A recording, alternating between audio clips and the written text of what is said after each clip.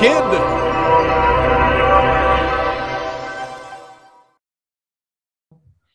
Hi, everybody. It's Brian Eisenberg, and I'm here with Juan Palacios, who is a baseball development specialist, as he likes to call himself, with over 30 years of experience working with pitchers and catchers and hitters.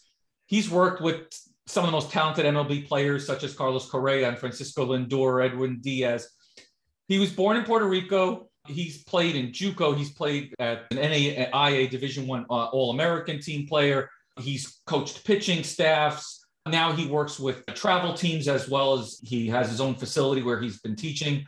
He's also got an interesting background in that he is both a personal trainer and massage therapist, and he really understands the body. But what I really wanted to bring him in today to talk about was, I was fortunate enough to see him run a clinic here in Austin, Texas, where Sammy was able to be there as a kind of a last-minute assistant for him because he needed another coach. This is during our crazy times the last couple of years. Yeah. But what's fascinating to me is I read this story about a player that you worked with, right? And from what I understand of the story is he barely played in any showcases. He wasn't on the big PG or PBR tour, none of that. Saw him. They told him they needed to work with you. And 2 years later, he's a #1 draft pick for the San Diego Padres. Jackson, can you tell us how that progression happened? Because I think that's the part that parents don't get. There's all kinds of ways to get where they want to go. Yeah. First of all, thank you for the invite. And thank you for having me and for your audience. And hi and hello and all that. Yeah, Jackson Merry was an interesting story. So his dad called me, and I usually have a camp that I work with committed players. So when he committed to Army, actually, he called me and said, "Hey, Juan, I get a shortstop that is undersized. He needs to work on his hands. I cannot help him anymore. I need somebody professional to work with him and try to help him out and to be more aggressive." And we make an assessment on him. So I said, yeah, I'm working right now with some guys like Jordan Giver that is with Virginia Tech right now, Josh Moylan, Kelly Bestes, one of the top guys in the country right now, best hitters in the country and infielders. So I said, yeah, I just bring him so I can take a look at this kid and let's see where we're going with this. So they showed up. This really skinny guy. Tall he was at the time, he was like 6 foot right there. He said, hey, he had grown like probably 3 inches in the last 2 months or whatever. I said, I give him some swings to take and trouble like that. And then when we go into the fielding progression for that, I noticed that his hands were better at that age, at age 16, that Francisco Lindor and Carlos Correa. So I was really impressed. That it's just that sometimes you cannot teach that. That's something that players have natural, especially D1 players and Major League Baseball players. That's what you're looking for, that coordination, hand-eye coordination, and that quickness. He slowed down the game defensively so good that no play was a hard play for him. The footwork was there, hands was there. So I was like, all right, man, I'm going to charge you like $40 for this clinic, but guess what? You don't have to pay me anymore because this guy is going to be a first-round pick. And that was December 2020. Then we keep working with him and he started growing. We identified some things that we needed to work with him, especially with the legs and the core. He needs to get bigger because he was a 7'2" runner. So we just hit the core really good, hit really hard the legs. And then after that, he became stronger, faster. He grew 3 more inches. So at the time that I got him, he was 6 foot, 145. At time of the draft, that it was delayed because of COVID in July, that helped him a lot also. He was 6'3", 195. So when you see that change on a player, on power, on the fast, he finished up running 6'5". So we went from 7'2" to 6'5" in 2 years. I think that's a pretty good number. And he started showing the power to all fields that makes him who he was on the first round. So interesting question there that I want to explore deeper, because a lot of people would think, okay, I can't be a D1 player if I'm not under 7 second 60 time. No. And obviously, he was able to a little bit slower. Yeah. How does that happen? Like, even if I don't have the specific tools, how do people get to the levels they get to, even when they don't have the specific tools? Well, remember that you need to have the hands. Hand and eye coordination is the most important thing for an infielder. And if you can feel and you can hit with power, you don't have to play. You don't have to be fast to play second base or to play third base if you're a righty, or if you're on their side, if you're like 5'6", 5'7", 5'8". If you got the power, then they're gonna find you a position. Plus, in this staying era, that you know where the hitter is gonna actually put the ball in play, mainly 80% of the time, and you got good hands, they will position you there. So the range is not an issue right now. That's why they're trying to avoid the shift in Major League Baseball, right? Because you got these power second basemen and shortstop that they're not fast, but guess what? They make the plays right now. Plus, they make a lot of damage offensively. So yeah, that was a really good question. So I know that one of the things that you talk about that I've never heard really talked about a lot is, you said they have the instincts, they have the hand-eye coordination, but there's a lot of different progressions that they need in order to look like an elite infielder. And you have a specific number of them. It's not like an accident. It's like, oh no, I'm going to have them just do this and that, and you make it as you go along.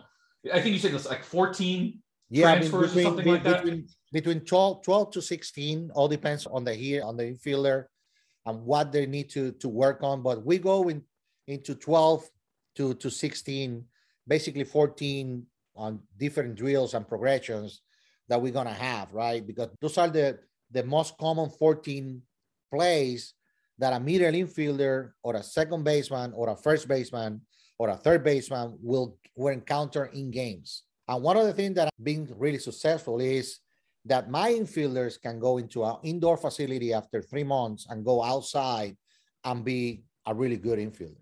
So they transfer it immediately. Yeah. It's not like hitting that is hit or miss. Sometimes you work with a hitter 2-3 months and then it takes timing. It takes a lot of all the things to get outside. On the infielders, if you get a really good progression and you work every day on the same plays, muscle memory, and just take it seriously, everything that you had to do, then when you go outside, it comes to you really quick. So that's been helping a lot of my players. It's interesting because when I see a lot of infield, clinics out there or coaches, a lot of it is focused in on, okay, let's get you down on the floor. Let's work the hands without a glove. Then maybe we'll go to a flat glove. Then maybe we'll go to standing up and then bare hand and then putting on the glove. And they think of those as just the progressions. And then they put them out in the field and good luck. No, that is just a warm up that like with Ron Washington, or you see with Kinsler in San Diego. Just that is a warm up progression to get ready, to get your eyes ready for the ball, to get ready for practice or for a game. But that doesn't translate into a game. That doesn't translate for what you need to do on a game. Those are YouTube drills that you learn, and you do it for fun, or you do it just for warm up. But what about the different velocities that you need to have for progression? I start always with just regular ground balls. Then we continue with backhand plays, glove hand plays, of course. Then we're going to go with the separation on all 3 of them. Because what do you mean by that? After you catch the ball, you have to separate usually in the middle. And I don't like the funnel a lot, but if you're an infielder that you have that. So we're going to go into the progression of those 3. Also, then we're going to move into the double play feeds, right? Like for the second baseman, I'm just going to give an example because I got so many second base, first base. Yeah. But teaching from second base, then we're going knee down, then we're going the flip palm up, then the other flip palm down. Then we're gonna have the other progression, taking the ball to the hole and then turning 180 to throw the ball to second base. The slow roller, also the 3 progression for a slow roller, throw to first base, catching separation, and throwing the ball to home plate. And then we finish up with just a really good backhand on getting the cross, because with backhand, second base and shortstop, when the ball is hit hard, then you do the cross. Yeah. When the ball is here soft, then you got your right foot put in, around it. You have the time to wait and then to make the throw based on that. So those are basically the 14, 16 things that we do with each individual, position. Because every fielder is totally different. The footwork is totally different. So you cannot you cannot have a second baseman do the footwork that they do with a shortstop or a third base. And that's what I see a lot. When they go and work with the infielders, they don't treat them for specialized footwear or specialized drills or progression drills to get ready for the game. Or even in the showcases, for that matter, too. They'll put everybody at shortstop, hit them fungo at shortstop and see what their footwork like and evaluate them from there and not necessarily see what their specialized, looks are. Yeah, showcase is totally different because they want to see how quick you are to the ball, what's your hand and eye coordination. Plus, they don't care if you're effective throwing to first base or not. They just want to see that you can throw 87 miles per hour or more. So you'll be a prospect, right? So that's what they want. But they always play games and you get the chance to show or you show your value or to get exposed. So those are the two things that happen on showcases with a lot of people. Yeah. Absolutely. Obviously, now we talked about infield, and I hope parents understand that there's a real difference in having an understanding of all these progressions and working with someone who's going to work them through them versus just taking infield ground balls. When you're working with hitters, and I know you like to talk about your lab now as well. You have TrackMan, and you've got 4D Motion or KVest, and you're using Pitch AI. You're using all kinds of technology, but also obviously the baseball skills, and you're really merging this together. What are you doing differently with hitters that is not happening in most cages that parents should be looking for in a good hitting coach? The problem is that everybody treats the players the same. And every player, every swing is different. Every player has different skills that you can take advantage of, or you need to make the weaknesses, the stronger points for that. What I'm seeing is you go into a hitting coach, and I'm not blasting anybody. I'm not blasting anybody. No. You go to a hitting coach, and then he teaches the same thing. It's the clone. They clone every hitter. They want every hitter to do the same. And not every hitter is the same. For Christ's sake, I have seen people that work with professional players that they're teaching the same thing that they're teaching professional players to the 11 new players. And it's always, again, it's always a progression of what kind of hitter you should be.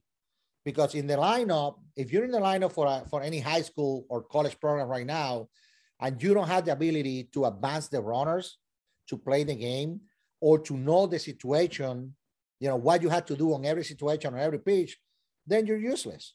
You're gonna be a bench player. Plus, you're not gonna get to the next level because you cannot help your team. You're gonna be on the bench. Even if you have 100-mile-per-hour exit velocity. Sorry, if you cannot hit the ball, if you got men on first and second, and you hit the ball hard, 100 miles per hour to third base, guess what? That third base is gonna catch the ball and it's gonna do a triple play. Yep. So it's the same. I try to teach my guys work on the case the same way that they're going to have the same approach at the games. Practices is for you to get ready for games. It's not for you to get stronger. It's not for you to get faster. Yeah, there's center drills that you can do by hand and eye coordination and all that kind of things. But when a pitch is thrown to you, and every round has to be different, and every round has to be a challenge for the hitter, making the same situations that they're going to face on games. And I see a lot of these hitting practices that they don't throw curveballs, they don't throw changeup, they don't throw fastball. They only throw fastball right down the middle. Hit oppo, go gap to gap, and then just hit where the ball is pitched. Yeah, and this is not, we're certainly not trying to beat up on hitting coaches or any kind of coaches. What I want to make sure I'm trying to communicate here is I didn't come from a baseball background. Like, I played recreationally my whole life. I played wiffle ball and stickball and baseball in the park with my friends, but I never played formally. And if I needed to find a hitting coach, I want to know what it is I need to look for. Like, how do I know I'm getting my money's worth working with my kid, or am I just spending the money and it's not necessarily translating to their game? And I think there are three things, right? You have to have a, and I hate to use the same word, a progression, right? So you have to have a metric system that you're hitting the ball harder, that your swing is being quicker, and that your balance is being better in the zone. So that's the first thing.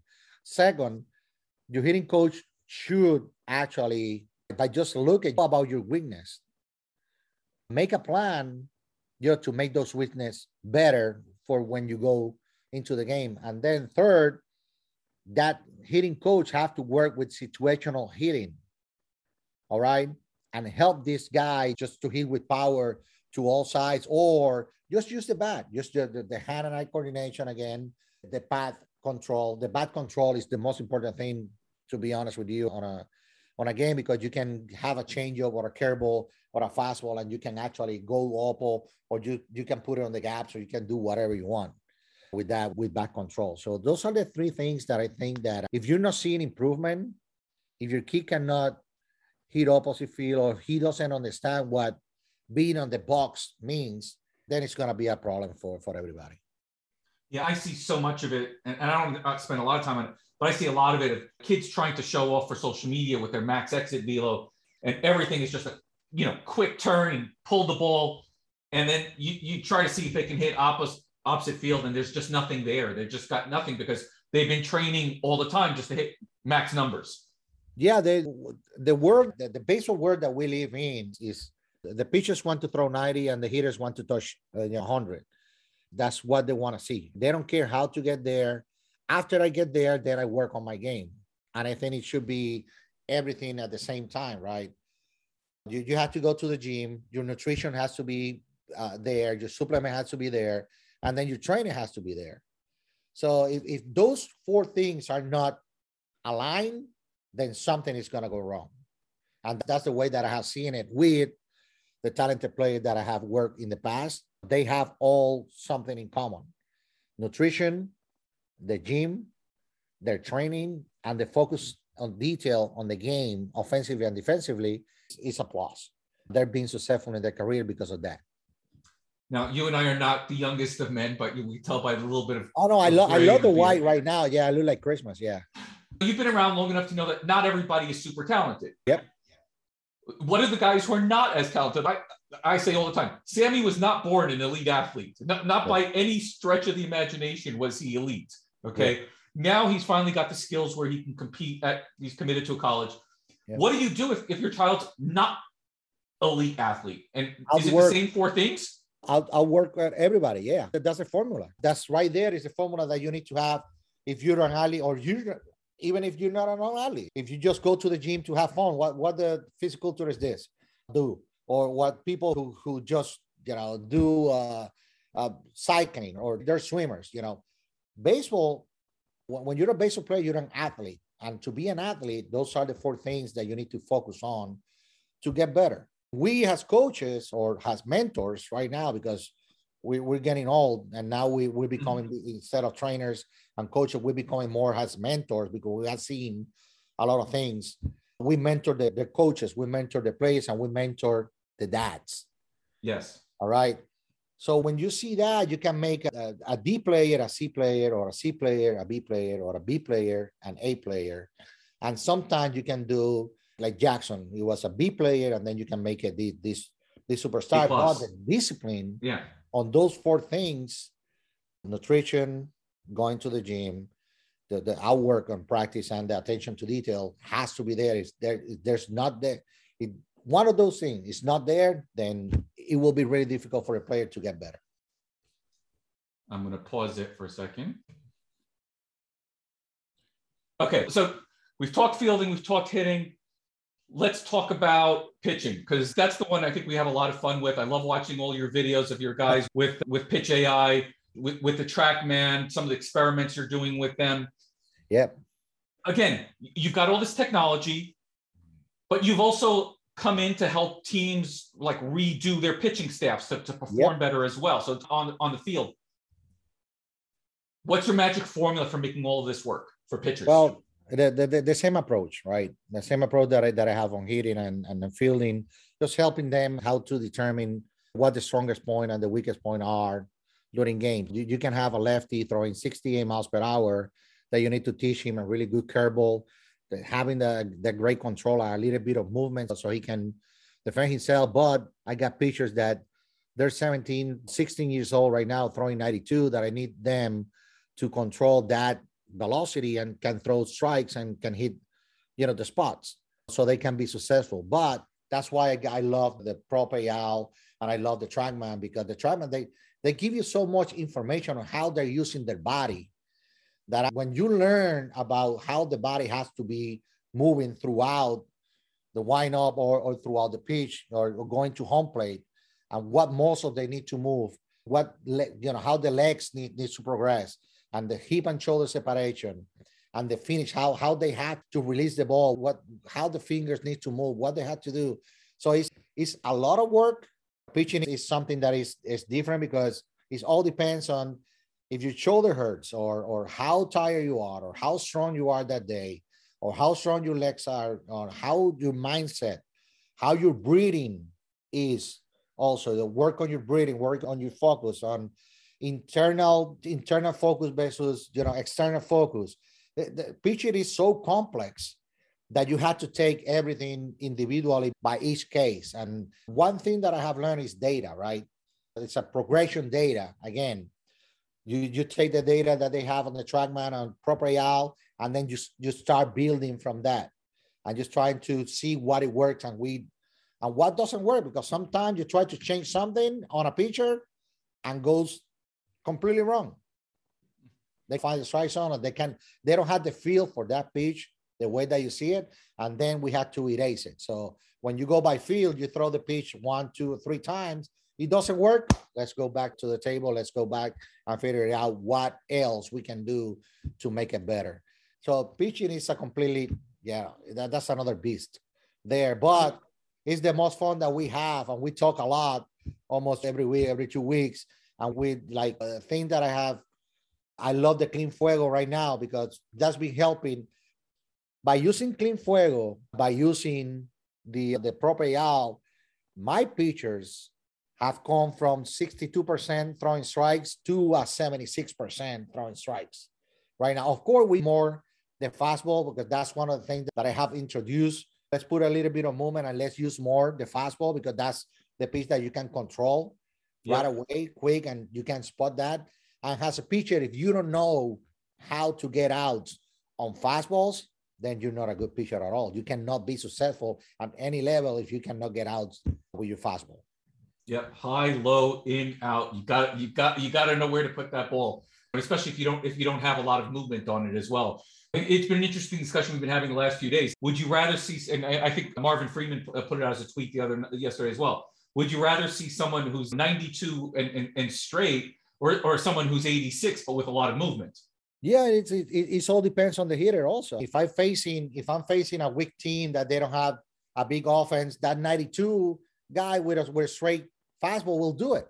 But if I got kids, a team that is offensively really good and they know how to move the runners, and then that 86 with the movement, that's my guy for that game. So all depends in who you're facing with. But yeah, every pitcher has strong points and the weakest point, and it's all about us as coaches and trainers to put them in a position to succeed, not in a position to failure. So that's what it makes this game so interesting. If you have one last piece of advice for parents out there looking to find a great coach for their son in either one skill or just overall the game, what would you tell them to look for? Progression. Just find somebody who can show results. Find somebody that you can sit with him and make a plan, all right, and have a really good structured training towards your son, all right?